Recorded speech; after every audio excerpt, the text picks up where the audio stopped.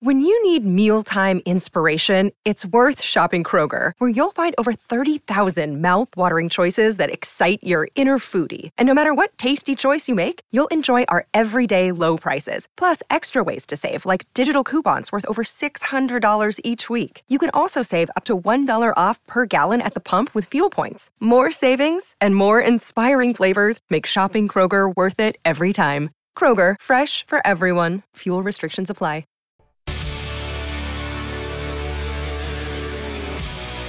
Inside Sports with Reed Wilkins is brought to you by James H. Brown and Associates, Alberta Injury Lawyers, the heavy hitters of injury law.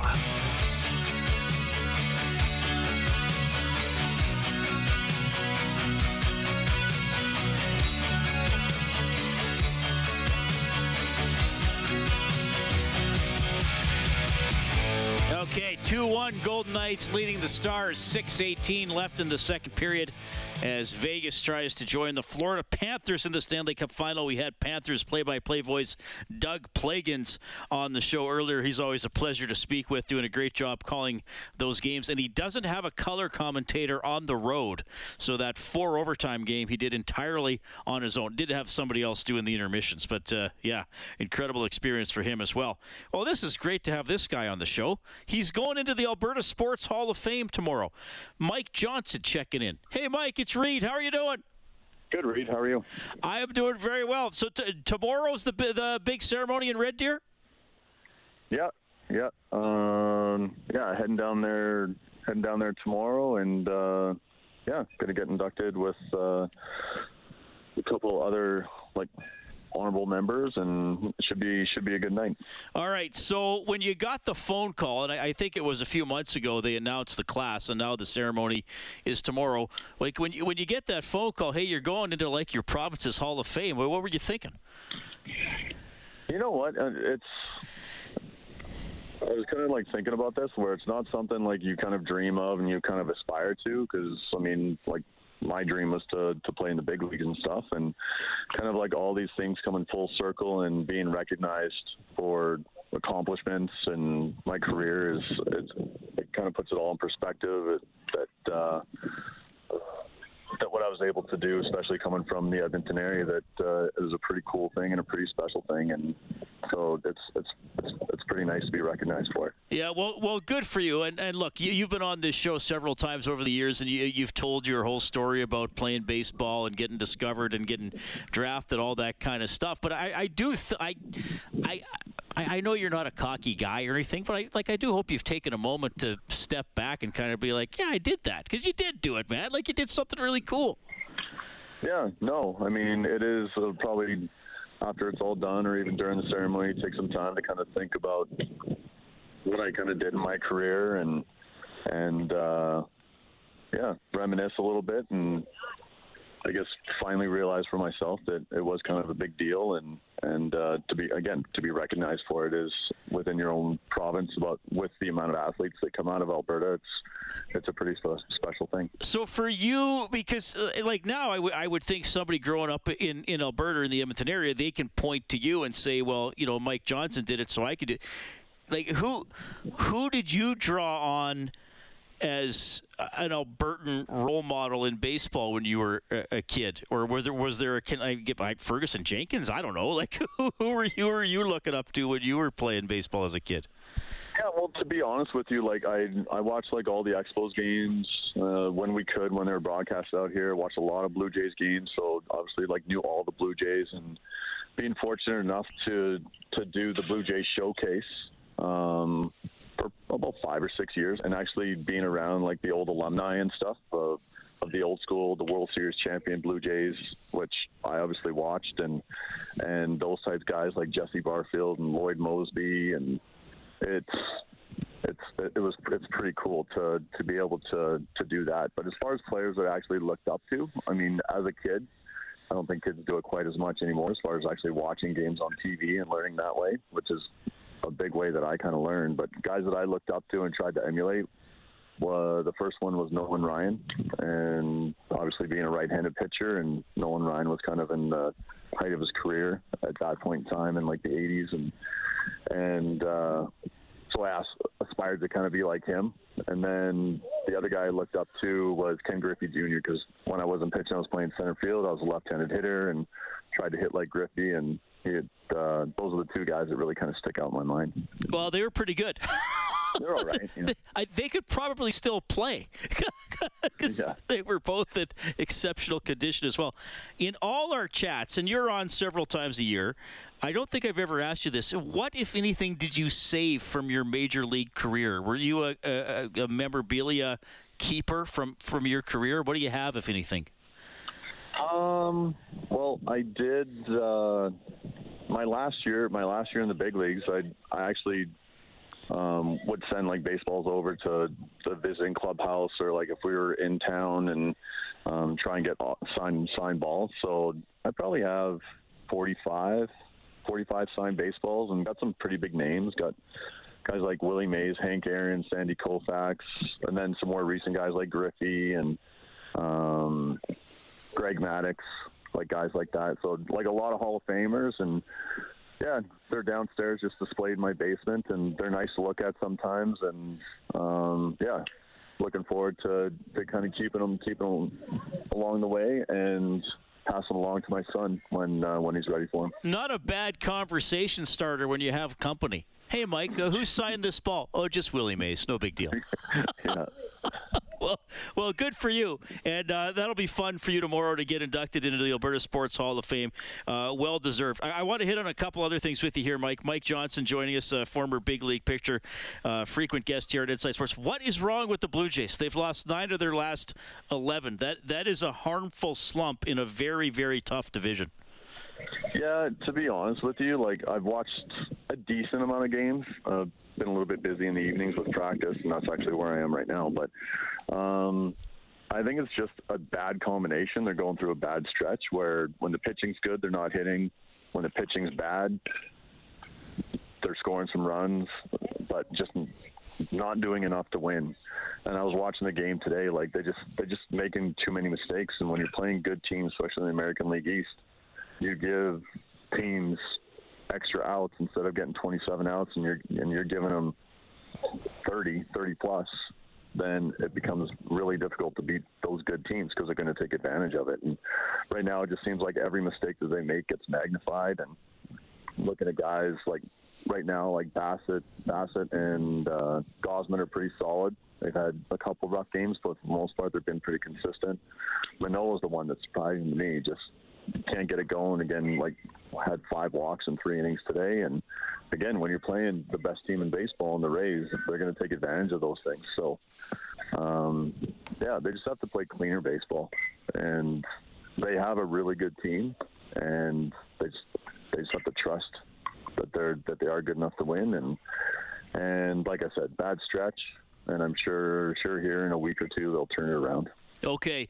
I know from our chats over the years, I mean, obviously you love baseball, but you're a pretty well-rounded sports fan. You like the Oilers. How'd you feel? And I know people who played sports at the highest level like you did sometimes have a different perspective on things that happen in the postseason. And I know you're pretty passionate about the hockey team as well. How did you feel about, I guess it's almost a 2-part question, the season and then the ending of the season? Because they can be very contrasting emotions, I think. Yeah, I mean, the season, you can't say anything bad about the season. I think throughout the season they did what they accomplished. They finished second in their division and obviously advanced to the second round, ran into a good Vegas team. But again, it's kind of those teams, I always kind of say this, like those teams, those wild card teams in baseball, or those teams that are fighting to get into that last playoff spot, like a team like Florida. Like, I think I heard something yesterday, like if Florida didn't win like their last game, they wouldn't have got into the playoffs. Yeah, and they needed a combination of other things, a couple other things too, yeah. But again, they're hot going in, and they had that fire like going into it before the playoffs even started. So it was like they're playing playoff hockey like right out of the gate, and they just kind of continued that. And you think of the teams that they've taken out, it's pretty remarkable considering I believe they're the 8th seed too. So, and as far as the Oilers, I mean, they obviously were playing very good, and they have a really good team, but they got cold at the wrong time. I mean, Skinner proved himself throughout the entire year to be the number one, and in the playoffs, he didn't play like that. And sometimes that happens, whether it's pressure, first time in the playoffs, whatever, and then just the secondary scoring. Like guys like Hyman, I think Nugent Hopkins had like finally scored a goal, and I think it was like game 5 or 6. And they just didn't have that secondary scoring beyond Leon and Connor, and sometimes that's just the way it happens. And I mean, give credit where credit's due to the other teams also. I mean, they're playing a really good hockey team in Vegas, and they got by the Kings, but Vegas played a pretty good game and took advantage and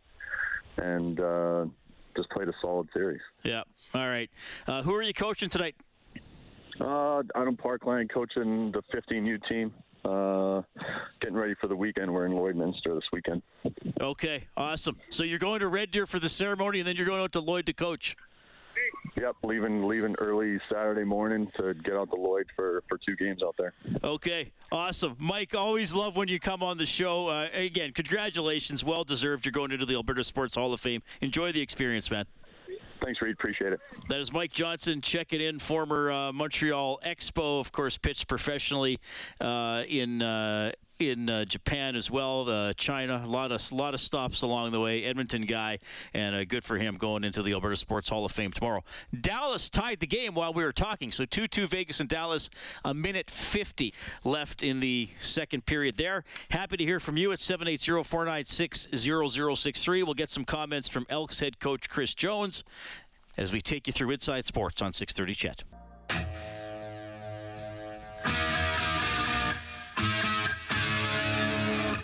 Inside Sports with Reed Wilkins is brought to you by James H. Brown and Associates, Alberta's precedent-setting injury lawyers.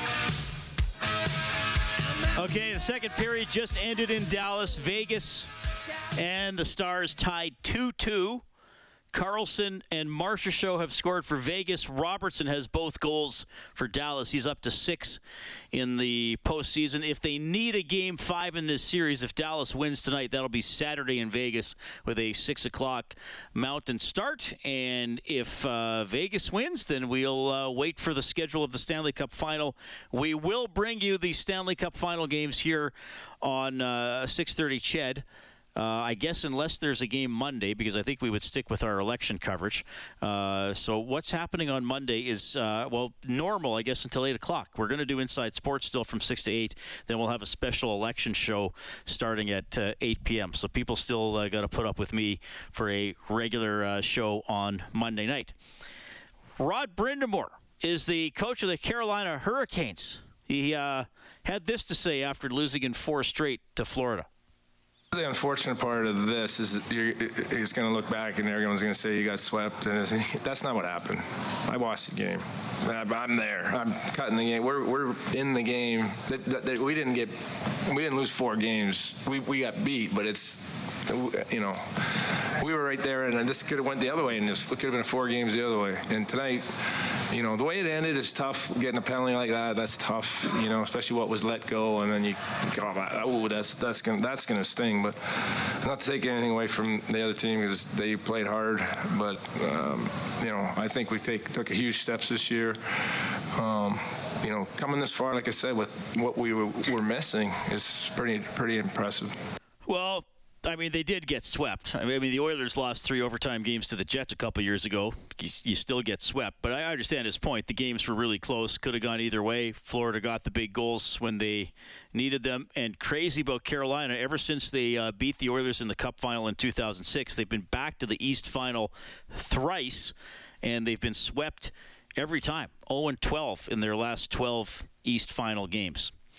All right, as for the Elks, we had Taylor Cornelius on the show earlier, quarterback for the team. Trey Ford, the young Canadian QB who got a little bit of action last season before getting hurt. And, he's competing with Cornelius, though obviously Cornelius has the inside track to be the starter. Ford says way more comfortable coming into his second pro camp.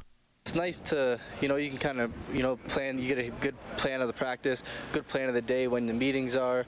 So you learn how to use your time in between, for sure. Yeah, excited for Saturday, I assume? Super excited, ready to go. Morley Scott there with a question for Trey Ford. Taylor Cornelius saying that Yeah, he wanted to bulk up a little bit for this season. Chris Jones commenting on Cornelius being stronger.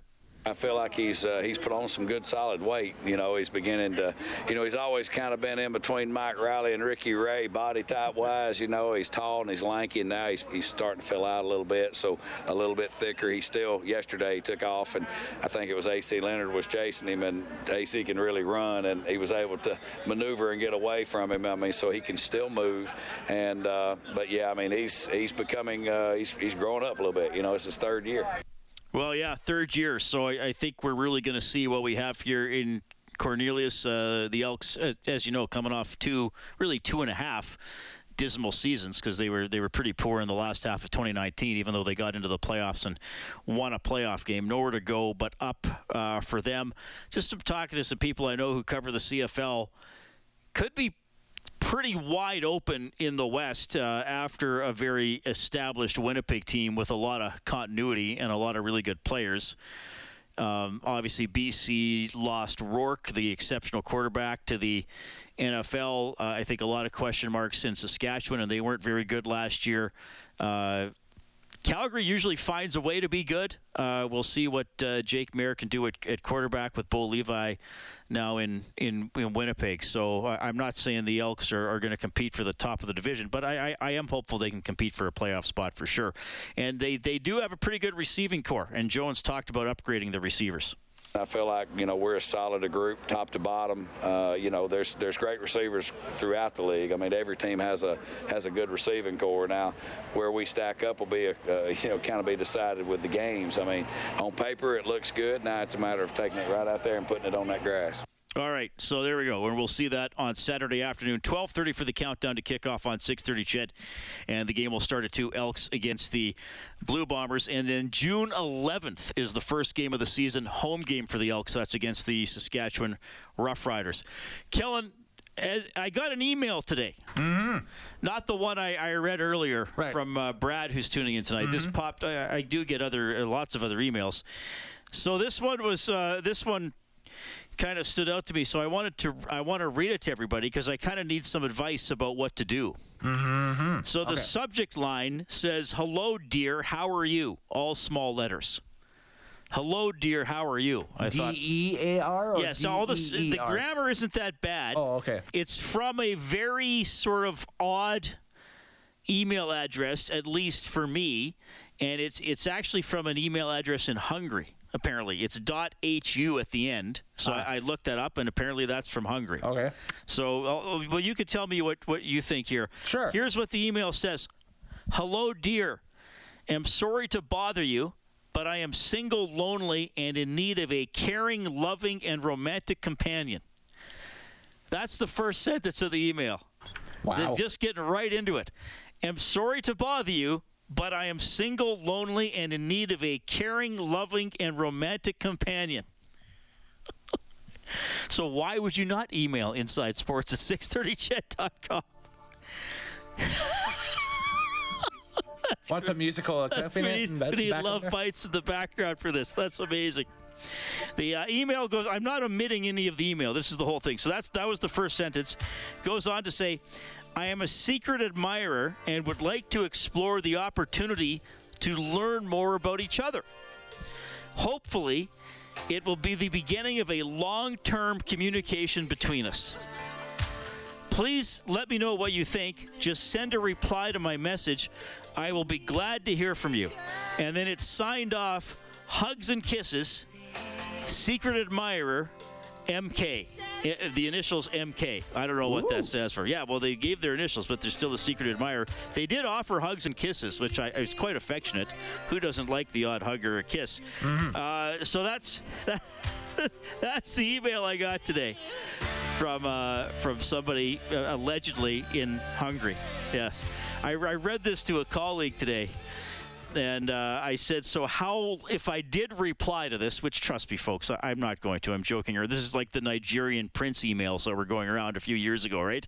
I said, how many emails into the exchange, do they ask for some kind of banking information? Right. Right. He said probably the second one. Probably you reply, and then they write back saying, hey, we should talk on the phone. Send me $500, $1,000 for a phone card, or I need your banking information or something like that. Yeah. So... don't worry, I will not reply. That's good. But this is a real email. I know we joke around sometimes on the show and we come up with ideas for TV shows and movies that you and I are going to produce, like CSI Vegreville, which is still in development. Yes. Yes. This is a real email. I actually got this email today. I'm sure people listening have received similar emails. I would suggest not replying. I'm sorry to bother you, but I am single, lonely, and in need of a caring, loving, and romantic companion. So I'm going to email a sports talk show host in Edmonton. Why wouldn't you? It makes perfect sense. I mean, you can listen to basically Reed Wilkins 24/7 if you subscribe to the podcast. You could subscribe to the podcast, every and single maybe episode we've cranked out maybe somebody listens over and over and just fell in love just by hearing the sound of my voice. I don't know. It's as likely as anything else. All right. Yeah, good time to play fooling for sure. After getting an email like that. All right. Hey, fun show tonight, everybody. You heard from Doug Plagans, the Panthers play-by-play voice, local legend Gene Principe, Elks quarterback Taylor Cornelius, and former big league pitcher Mike Johnson, who goes into the Alberta Sports Hall of Fame tomorrow. Bob Stauffer has Oilers Now from noon to 2 tomorrow. We'll have Inside Sports from 6 to 8. Big thanks to Dave Campbell. He's the producer of the show, and Kellen Kennedy is your studio producer. My name's Reed. Thanks for listening.